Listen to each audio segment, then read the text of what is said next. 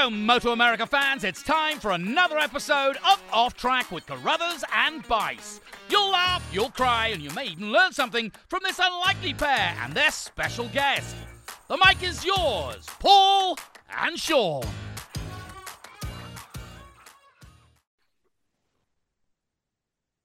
Hello, MotoAmerica fans.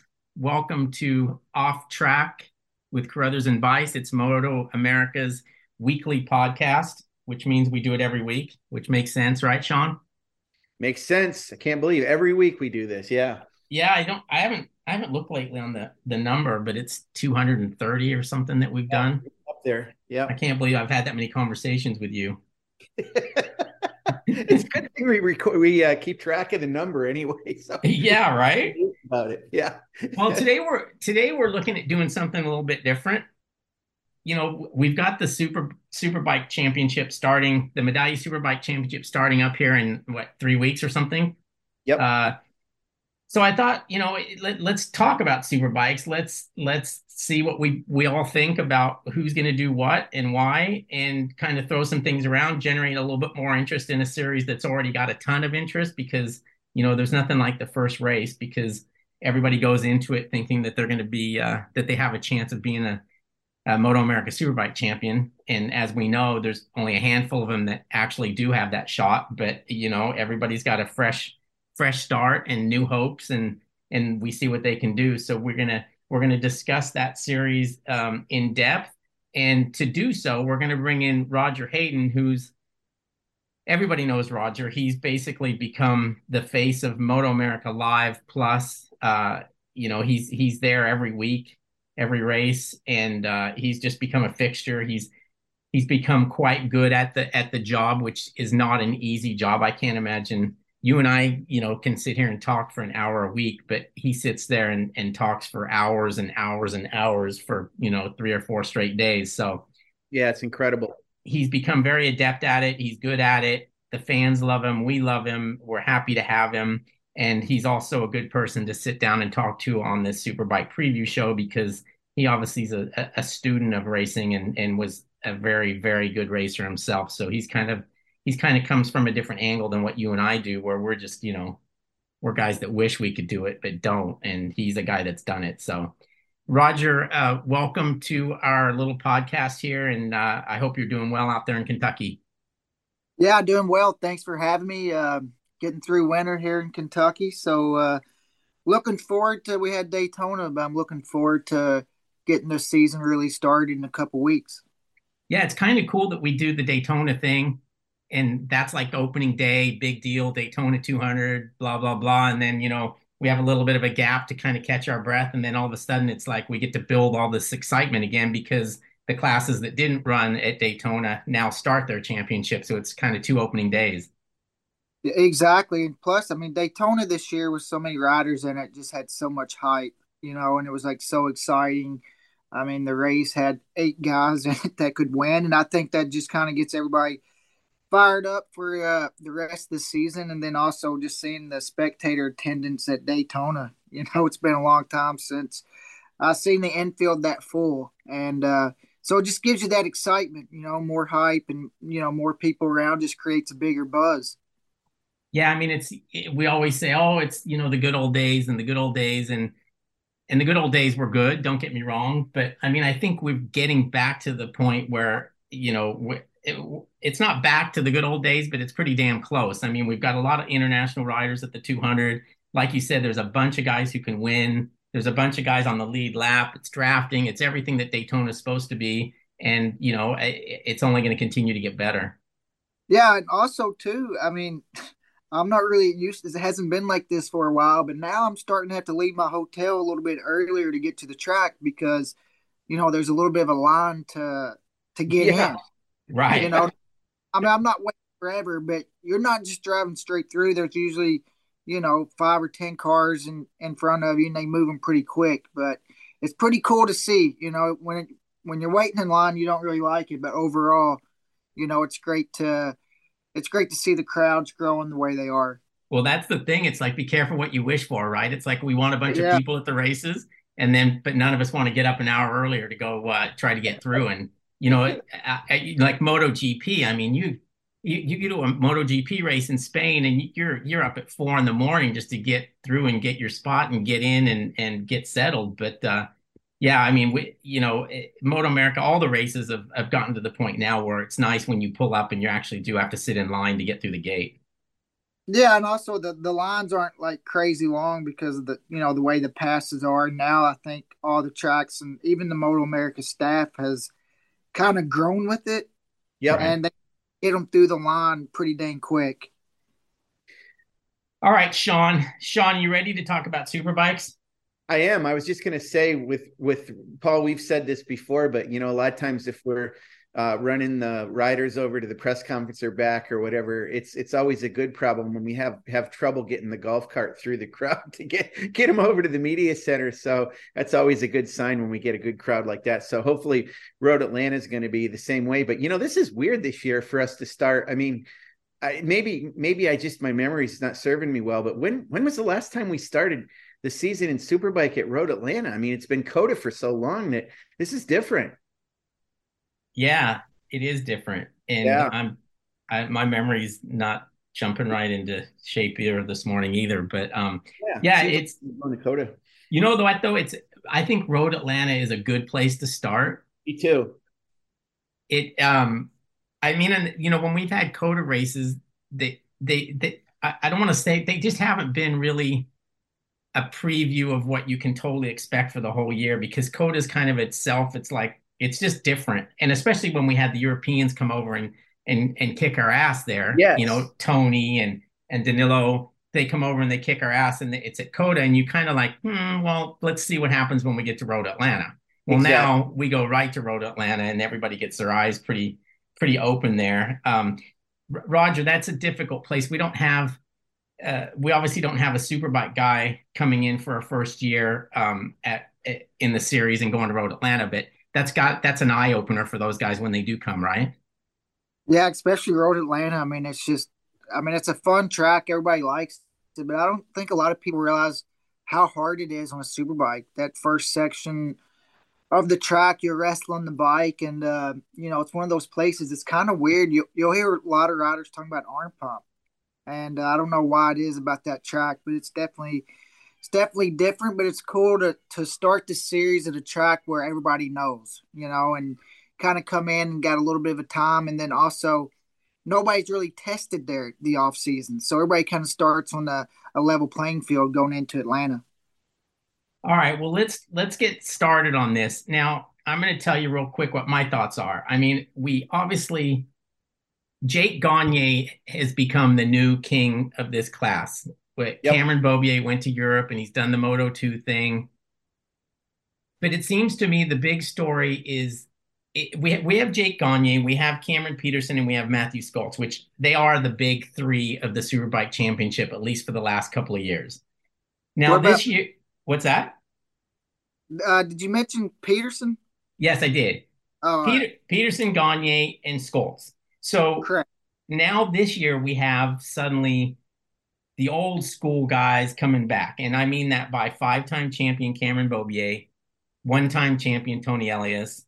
And we also have Josh Herron, who was also a Superbike champion. It seems like a hell of a long time ago, which kind of was.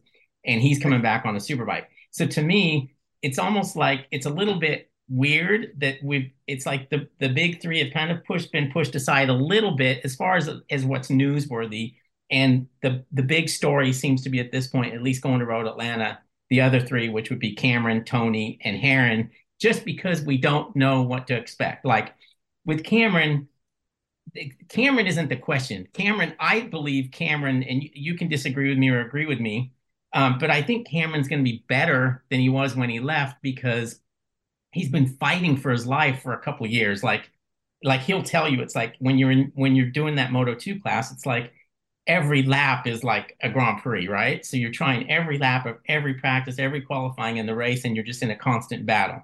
So I think he as a rider will be stronger. I think the question with him, and let's just start with him and then we'll bounce back and forth. But I think the question with him isn't Cameron, but like how close the bike will be and how quick of a start he can get off to. I think you're 100% right about Cam. The big question isn't going to be Cam's talent, but the bike is going to be there. The team is somewhat new to Superbike as well, even though they got some guys that have been around Superbikes for a while.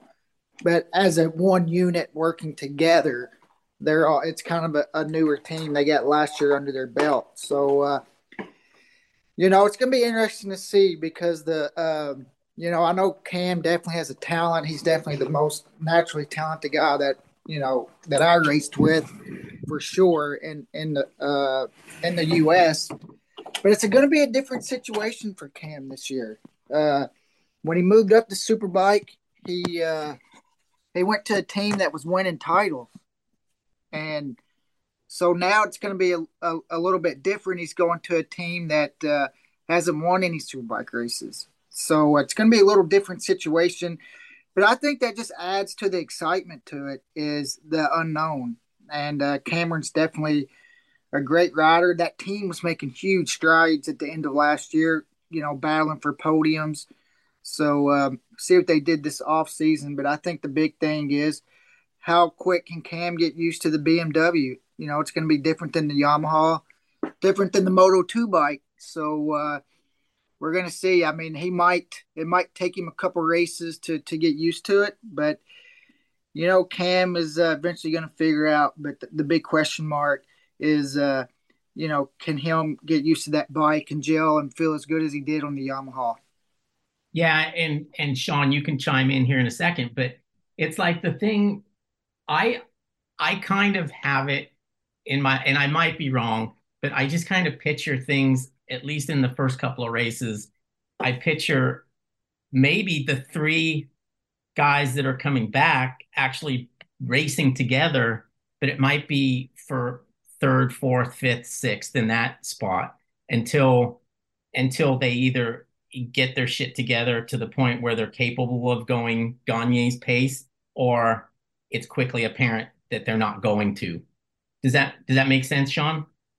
Yeah, boy, I'll tell you, there's a lot of unknowns. I mean, Roger hit the nail on the head. The thing that's been strange this year about Cameron Beaubier is, I mean, technically we have that team has not even announced their team yet. Although, we've seen the season entry list. It's on our website now. And we know that, they've got 3 riders on that team. And, PJ came on last year on that bike as well. And even in the little bit of testing that we've seen or heard about Cameron doing, he was fast on that bike, but it's a huge unknown. I mean, for him to be on that, it's because we've even seen what's going on with that bike a little bit in World Superbike, although yesterday Garrett Gerloff went 4th fastest in one of the sessions. So we know the bike is absolutely capable. It's going to be a real eye-opener to see where they are at when they start out. And especially for Cameron, one of the things I wanted to ask Roger about this, Roger, you raced for Suzuki and Honda and Kawasaki.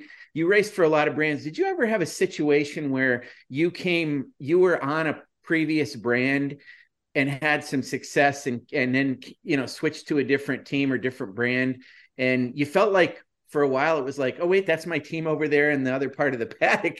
It took you a little while to get used to being on this different team. Did that ever happen to you in your career? No, not really, because when I rode for Kawasaki for so long, and then when I moved from them, they went away. That's when they took their road race team away. Then right. I went to Jordan Motorsports for a while and was there for a while. And then when I went to Yosh, they wasn't racing no more. So it seems like maybe I'm the common denominator there. It seems like whenever I've been switching teams, they've kind of they went away. So it's not been a huge problem for me or a situation that I'm used to. So, Sean, this might be our last podcast because Roger might have just wrecked our career. I've been on here before. You're still going. Oh, that's true. What I was going to say. Thankfully, he has been on before. So if it would have been wrecked, it would have gotten wrecked before this. So the other thing I wanted to ask you about, Roger, so you mentioned about Road Atlanta and arm pump, and I'm not trying to necessarily segue into Cameron Peterson, but I did want to ask you. So he had gotten arm pump, or he had gotten that compartment surgery after testing at Buttonwillow and had it going, had it done before going into Daytona, which was pretty incredible that he got it taken care of because there were some complications. And you mentioned about Road Atlanta at the arm pump. Did you ever have that surgery? I can't remember if you did. Yeah, I had it. I had Yeah. it early on when I was about 18, and then 1 year during the season at Yosh, I had it done first or second year. After Laguna 1 year, I went and had it done. Does it help? Yeah, it does. It definitely helps. For most guys, it does. Some it doesn't help as much. The good thing about it is it kind of heals up quicker than you think now because of technology. Even though I mean Cam raced right away at Daytona, so obviously he did 200 miles there, but Superbike and a super sport bike is going to be totally different. But it definitely helps, and a lot of guys are getting it. Roger should have just had Velcro put in there. He had it more than once. Hey, okay, so let's move on to the second guy who's coming back, and that's Tony Elias. Now, Yeah. you know him better than anybody, Roger, because you were his teammate even the year when he won the championship. Now, he's a guy that to me doesn't get old. Like that he just seems like a 20-year-old kid, and I picture him being that way forever. And also his throttle hand doesn't seem to get old either. He doesn't seem to scare easily. He's obviously got a lot of talent. Now he's coming back with the Vision Wheel M4 X-Star team that he was with prior. Now, from the outside looking in, I don't think he was real happy with the team, with the bike, or what have you in that year that he was with them. And I don't know what's going to be different. And I think with Tony, he has to get off to a good start. He has to get confident. He has to make the bike, the way that he wants it. Nobody in the paddock, messes with a bike more than Tony. I mean, you can go out on Hot Pit and see, like suspension parts and swing arms laying on the ground that he's actually gone to that degree. So what's your insight tell you about how you think Tony's gonna perform after coming back? Well, I think kind of the same thing we talked about with some of the other riders could possibly be a bit of a slow start. I mean, he set out last year, the year before, he only did a couple races, so he's kind of 2 years out. And even though he's did, some track days, on a stock bike and did some coaching and stuff, it's totally different than racing. So I think one thing, I mean, even when he was talking about when he came back testing the first time, his eyeballs were about to pop out of his head. Things were coming up so quick.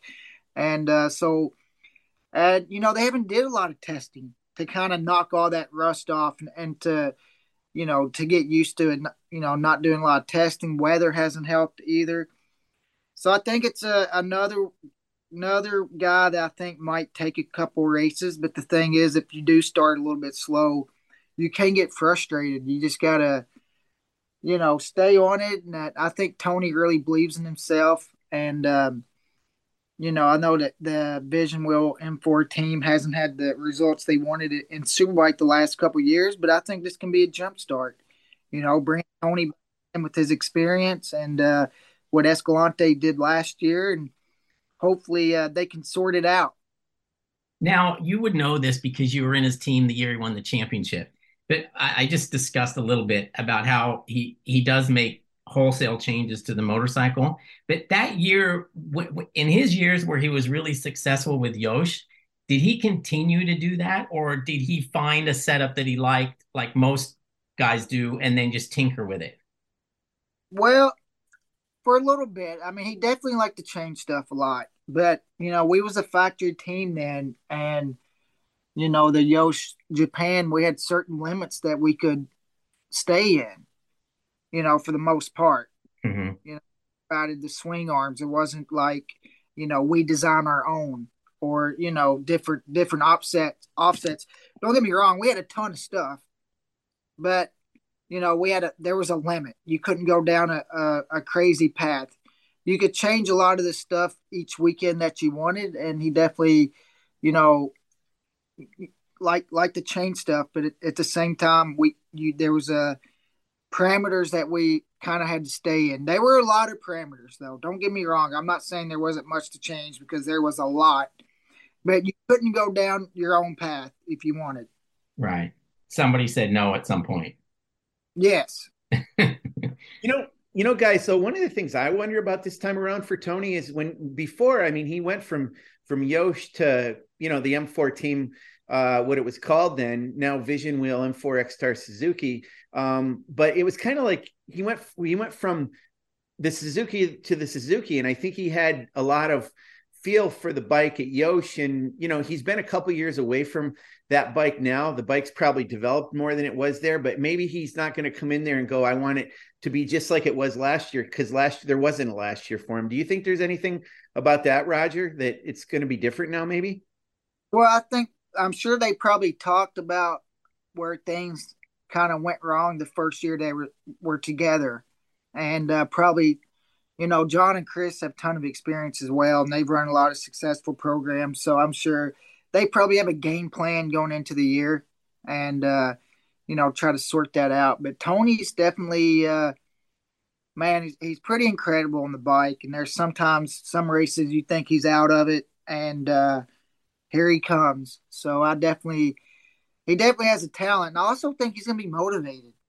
When you set out for 2 years and it's not by your choice, now he gets this opportunity to come in and show everybody, what you were missing out, why you should have signed me the last 2 years, and then also moving forward. So he doesn't want to retire. So he's got a lot to prove, and I think he's going to try his hardest to prove it. And I think Tony's going to bring his best this year. All right, let's move on to Josh Herron, the third guy who's coming back and also a previous champion. Now, Josh is moving from, he had a very successful last year. He cleaned up on the super sport bike, and he was rewarded with a Superbike ride for this year. Josh is one of those guys. I mean, we all know how talented he is, but we also, I don't know, maybe I'm alone in this. I don't think I am, but there's times when I couldn't tell you if he's going to win by 15 seconds or finish seventh. And it's not that he's inconsistent, but he can be. And I think sometimes he can be his own worst enemy. Now, going into this season, I can tell by how hard he's been training. He'll tell you that he hasn't been a guy that's been big on training, but you can see this year, if you look at his Strava, he's been riding bicycles basically every day. He's been putting in good miles. He's been, he's doing some altitude stuff, and he seems to be doing all the right things for a guy that's got an opportunity to race a Superbike. Now, what I wonder from you, Roger, and I don't know if you've been in this position or not, I don't think you have, but he's basically going from being on teams where he's the second Superbike guy and his teammate is the one that's expected to do the business.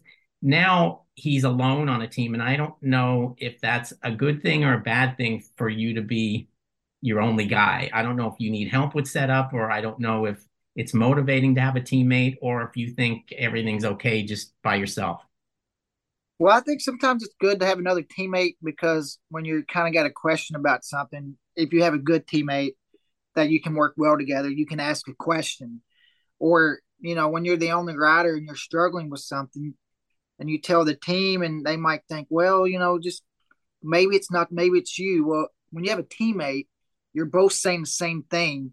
The team has to address that area. So it's obviously, a problem for whatever it is. So I think it's good. It has good points, and then also, the bad points. But I think what you said in the beginning is, the inconsistencies a little bit. And Josh knows that. I'm actually working with Josh a little bit this year as a coach. And, all those things that you brought up, for the most part, he kind of has a pretty good idea, and he wants to work on that stuff. And he has been motivated and lost weight. I think the biggest thing for him might be the lack of track time on the bike before the first race. Yeah, he rode the V2 last year. This is totally different. That's going to bring nothing. I don't think anything what he learned last year really over to a Superbike, because the Superbike and the super sport bike, it doesn't matter what it is, it's so different. The last time he rode a Superbike, it was a Suzuki or a Yamaha, which is going to feel totally different than the Ducati. So I think his big hurdle, and we talked about this with some other guys, is might take a few races to figure it out. But I think Josh is really kind of looking at himself. And, he has a lot of experience now. And I think that's what kind of, when you get older, kind of Josh is now, you're okay to look at yourself. I think we all did that at a certain point in our career. And at some point when I talked to him, he kind of admitted that like maybe not having a teammate could be a good thing for him because I think he's the type, and you're probably all naturally this way, but I think he was the type that would come in and he'd look at the timing screen and he's focusing perhaps too much on the teammate that's ahead of him or slower than him or whatever, instead of focusing on himself. And he told me that like he thinks not having a teammate make him can just focus on him and not worried about what the guy on the other side of the tent's doing. Well, obviously that's kind of going back to the point where he knows that he needs to just focus on himself. I mean, even if you, and just there's just a lot of little things that I think he's going to work on this year, and he's going to be a little bit different. But racing is more exciting when Josh Herrin is at the front. There is absolutely no doubt about that. Yeah, I think we saw that a couple of weeks ago. He's aggressive. He's not there to make friends, and it makes it exciting to watch. Okay, well, I'm going to put this one on Sean. Sean, let's talk about Jake Gagne. Okay. Wow. Go for it.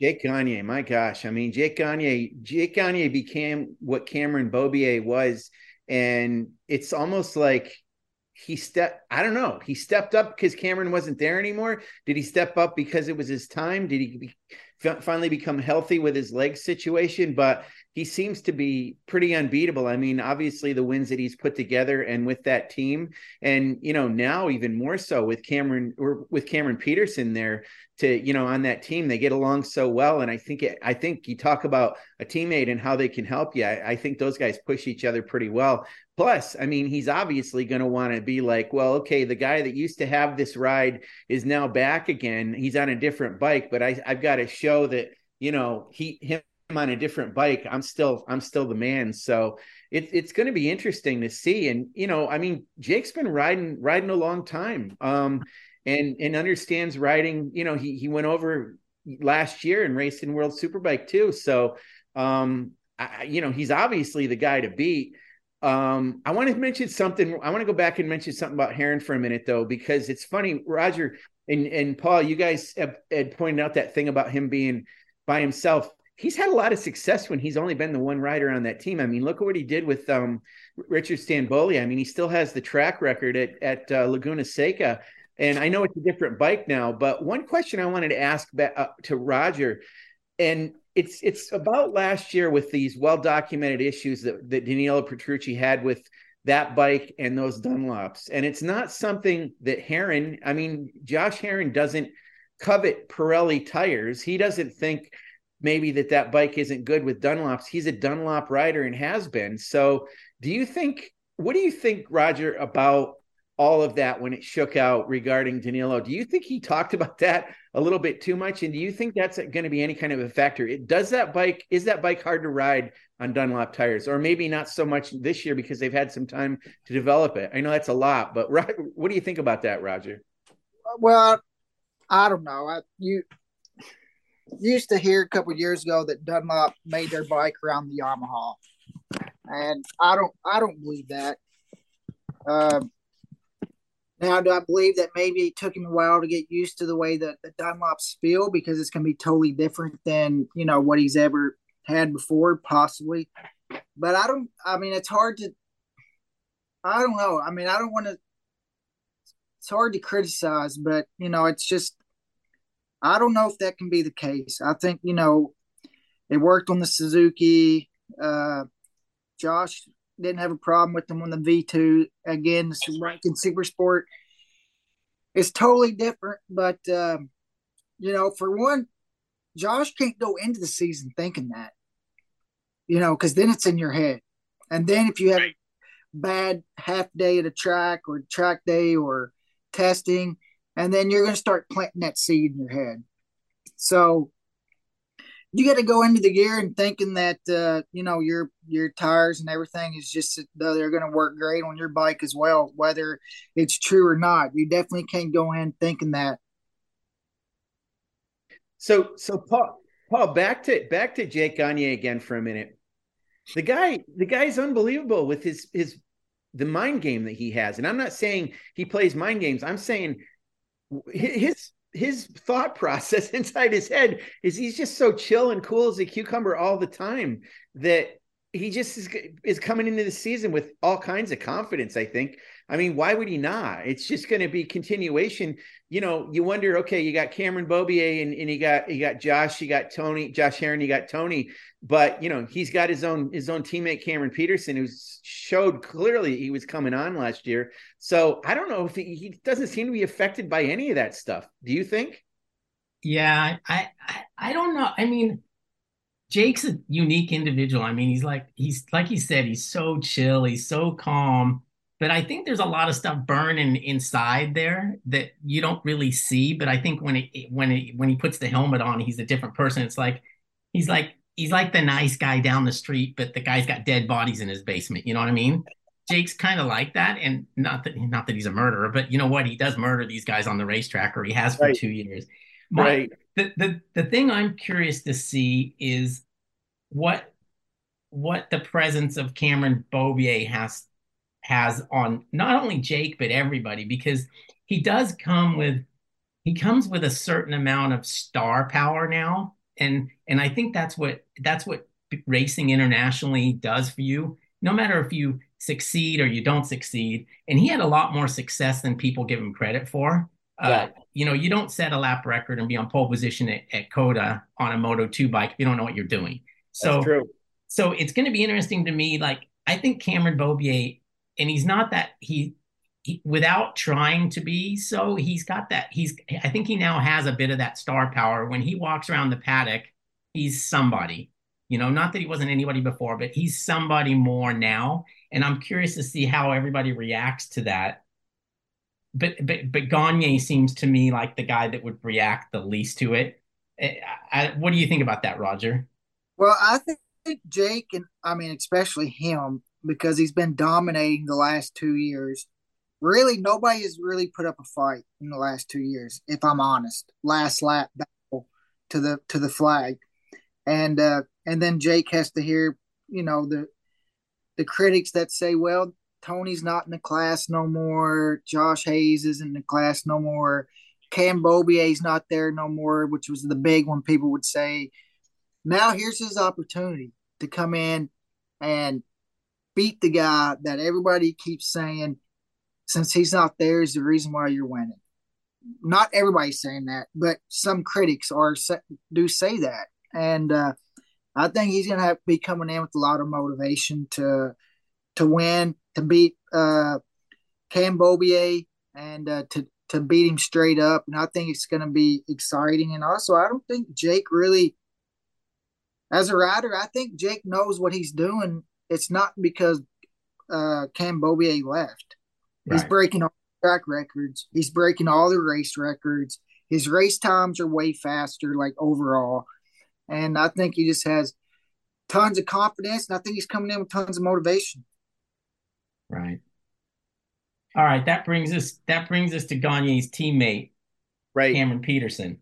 Now, this kid, well, I guess he's a kid. Well, they're all kids to us, right, Raj? But Right. I mean, he's obviously very talented and I think he could ride any motorcycle that he threw his leg over. And this is going to be his second year, right? Second full year on that team. I think he had a great year last year, considering he was learning the ropes. But I think now he's probably to the point where he believes that he's ready to step up and challenge the rest of the guys, beginning with his teammate for a Superbike championship. Well, also, go ahead. The question I have is he going to make that jump like Jake Gagne made his second year? Right. On that. It's a little unfair, though, to put that on him and say, hey, can you make that same jump? Because that jump that Gagne did was just incredible. That's like not something that happens very often at all. Somebody make that huge of a leap. I think the big thing for Kane Peterson, obviously he's got the talent, and God, what a great guy. Love the opportunity that he's getting. He deserves it. that's just one thing, that just really like him and just glad he's having the opportunity that he's having. But one thing I think sometimes, and this is easy to do when you get put on a team that's used to winning, you kind of put too much pressure on yourself. Right. And you start trying to force things. And then mistakes happen.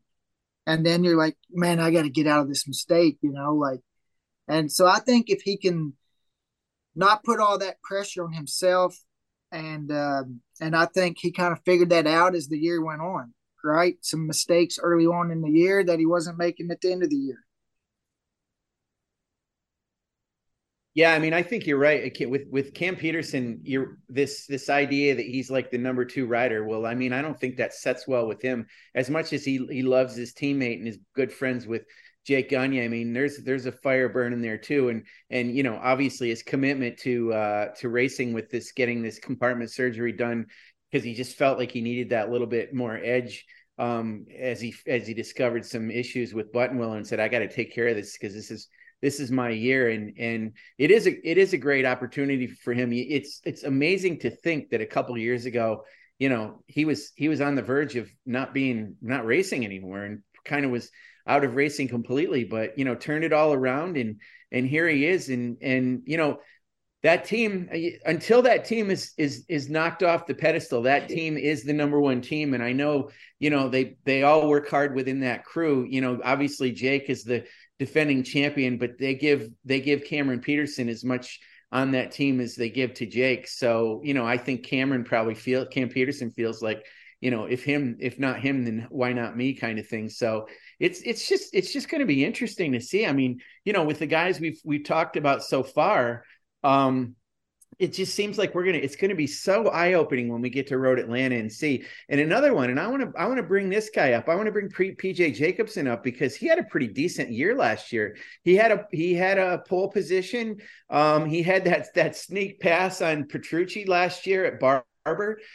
He's kind of the incumbent on that team and has had a little bit more time on that BMW. And, he's still got a pretty big chip on his shoulder. It'll be interesting how having Cameron Beaubier on that team will help PJ or hurt him. We're not really sure, but he's still got something to show. And if that team is what we think it is, and if that bike it has what we think it can have, then, he could be right there among the group as well. Roger, where do you think PJ is going to be this year? Well, I think you said a lot of it. That was right. I think he has a chip on his shoulder. He was out for a year. We talked about a couple other guys having that same issue. Man, I was really bummed out when I thought Cam Peterson, or not Cam Peterson, but PJ was maybe not going to get a ride this year. Yeah. Last year, I don't think there was one person who rode harder than PJ. And maybe he was getting everything out of that BMW and then some, and sometimes too much of it. And he was trying so hard. And you could see it in his riding. He was riding great. But you could see he was giving it all. There was nothing left. So I think for him now with Beaubier on the team, that they can elevate each other. Have that teammate that might be a little quicker than you testing and, get to look at his data and kind of go back and forth with each other. And then, also second year on the team, I think, they can kind of figure out where they struggled at last year and carry that over to this year. But I definitely think PJ has a lot of motivation. It looked like it last year, and he was awesome to watch last year, and glad to see him coming back. All right, this guy probably is the most difficult guy for me to talk about, and that's Matthew Skoltz. Now, the reason for that is I can sit here right now and I can't tell you if he's underachieving or if he's overachieving, and that's a weird dynamic, right? Like, is he underachieving because he's not on a factory bike? I'm sorry, is he underachieving because he hasn't done what we all thought he would do and give those guys more of a challenge at the front consistently race to race? Or is he overachieving because he's doing as well as he is without a full factory bike? So, Roger, where do you look at that? Well, it's hard to say. I mean, it's easy.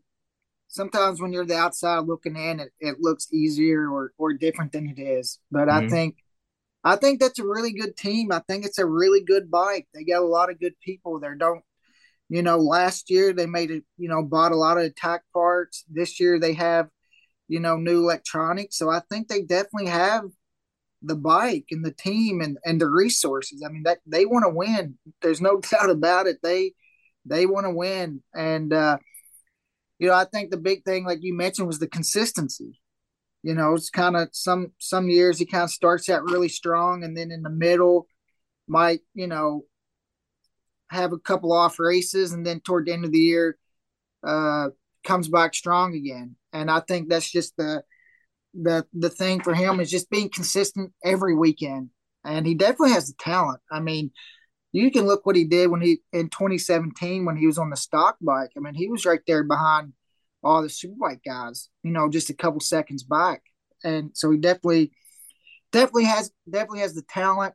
He's put in some incredible rides before, and just being that consistent, and then also taking that next step.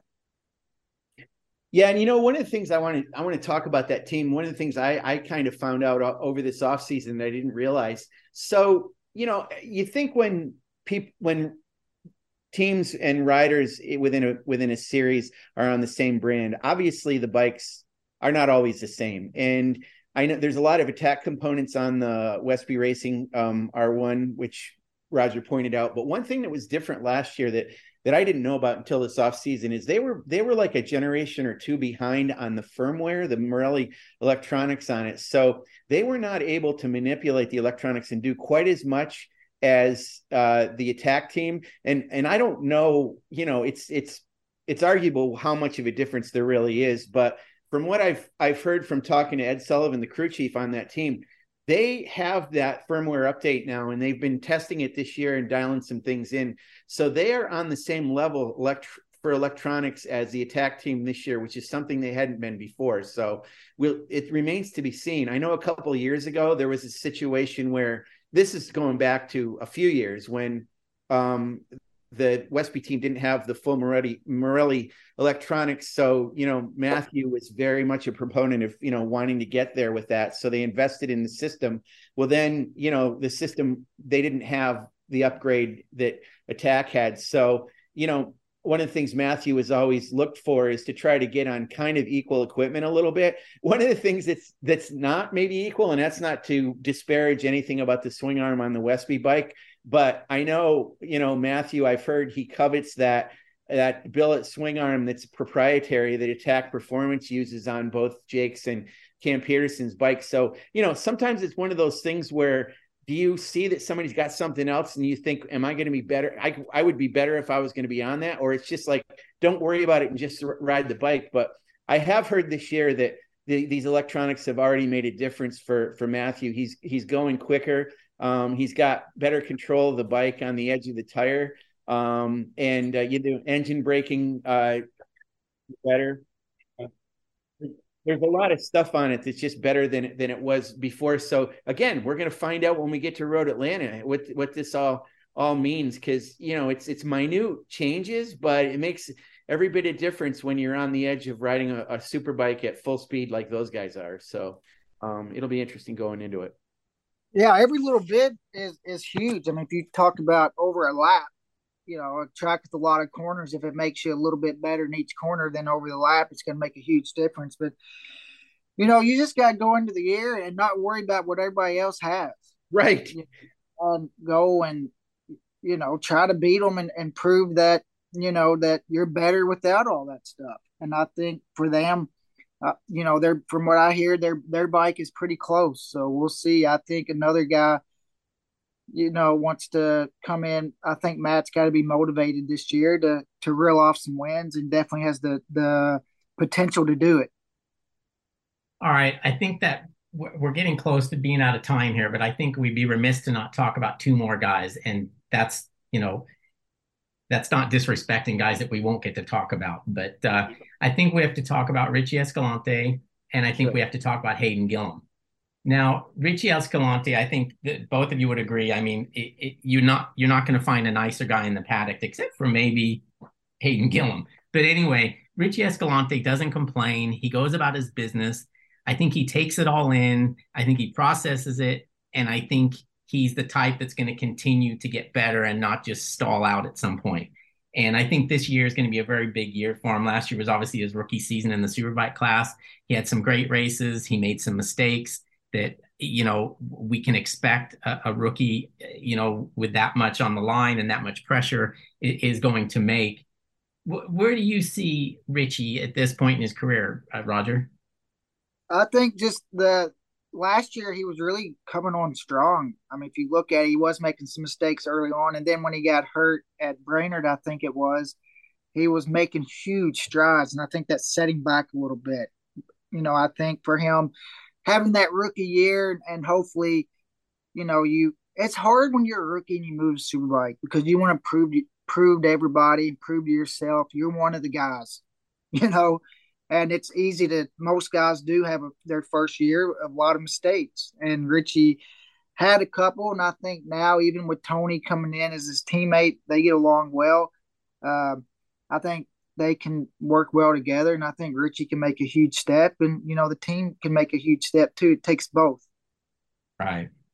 And that brings us to Hayden Gillum. Sean, I know how you feel about Hayden Gillum, how the rest of us feel. I mean, he's a wonderful guy, and he's one of those guys to me that just continues to surprise me. Like, you kind of push him to the back burner and then he pushes himself right up to the front, and you push him to the back burner and there he is again.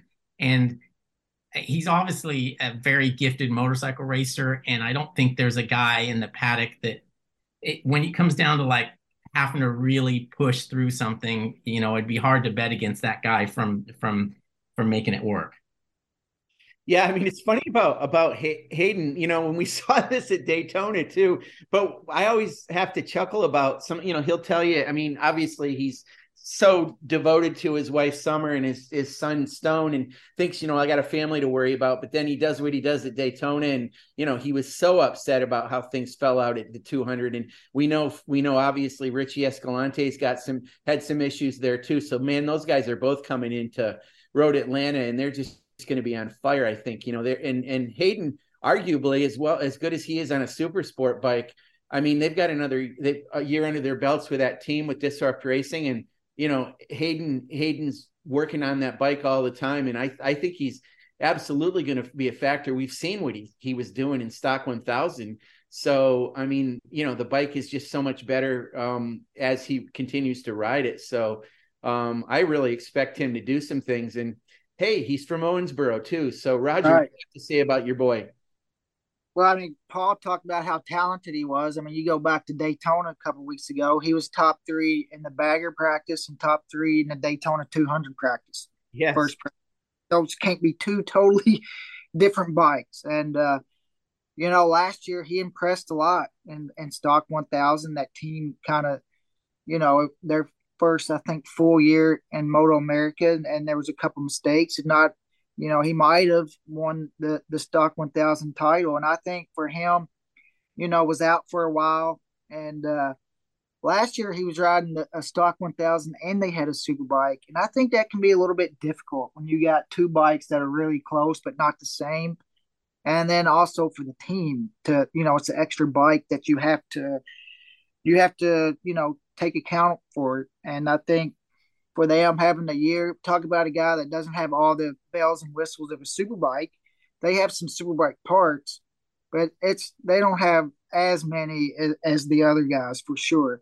And for him, I think there's nobody riding better right now. You come from Daytona and what he did last year, and it's going to be see what kind of huge step that he can make this year. And I think his goal is going to be to tag on to the other Suzukis and see if they can't be the top Suzuki guy this year. Yeah, and I also like the fact that Hayden kind of shoots a hole in that, dads can't be fast thing, because, there's always that feeling, oh, it'll slow them down when they have kids. My dad always said, like, I had more mouths to feed, you got to make money.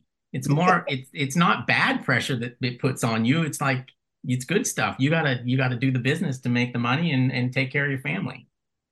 Right. You got to buy diapers, right? That's right. Diapers and food. It's not cheap anymore. Not that it ever was, but. Hey, Paul, I got a question for Roger, which is another rider we haven't mentioned. And I'm not even gonna preface it. I'm just gonna mention the name and ask Roger to evaluate. Roger, Ashton Yates.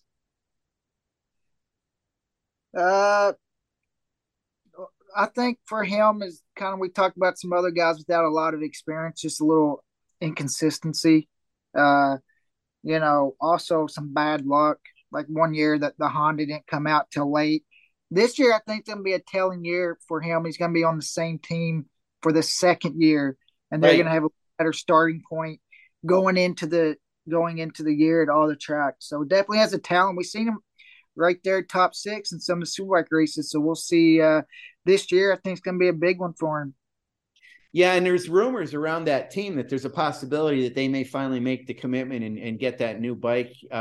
It's kind of a little bit of wait and see. We don't really know, as we talked about with Cameron Bobier and PJ, is we're not really sure about that bike in its newest iteration this year, the 2023 M1000RR, but that team may finally make the jump to that bike. But I think you're right. He's going to benefit from a second year.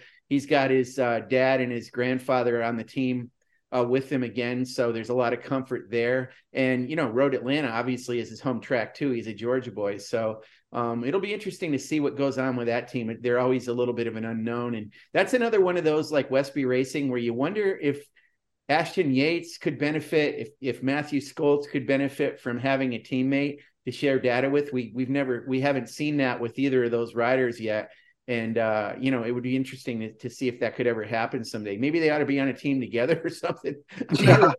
Yeah, it's I know we give Shivey a lot of crap about that old bike. Yeah. But damn, I still think your motorcycle needs to be younger than your rider. Anyway, that's just me. That's right.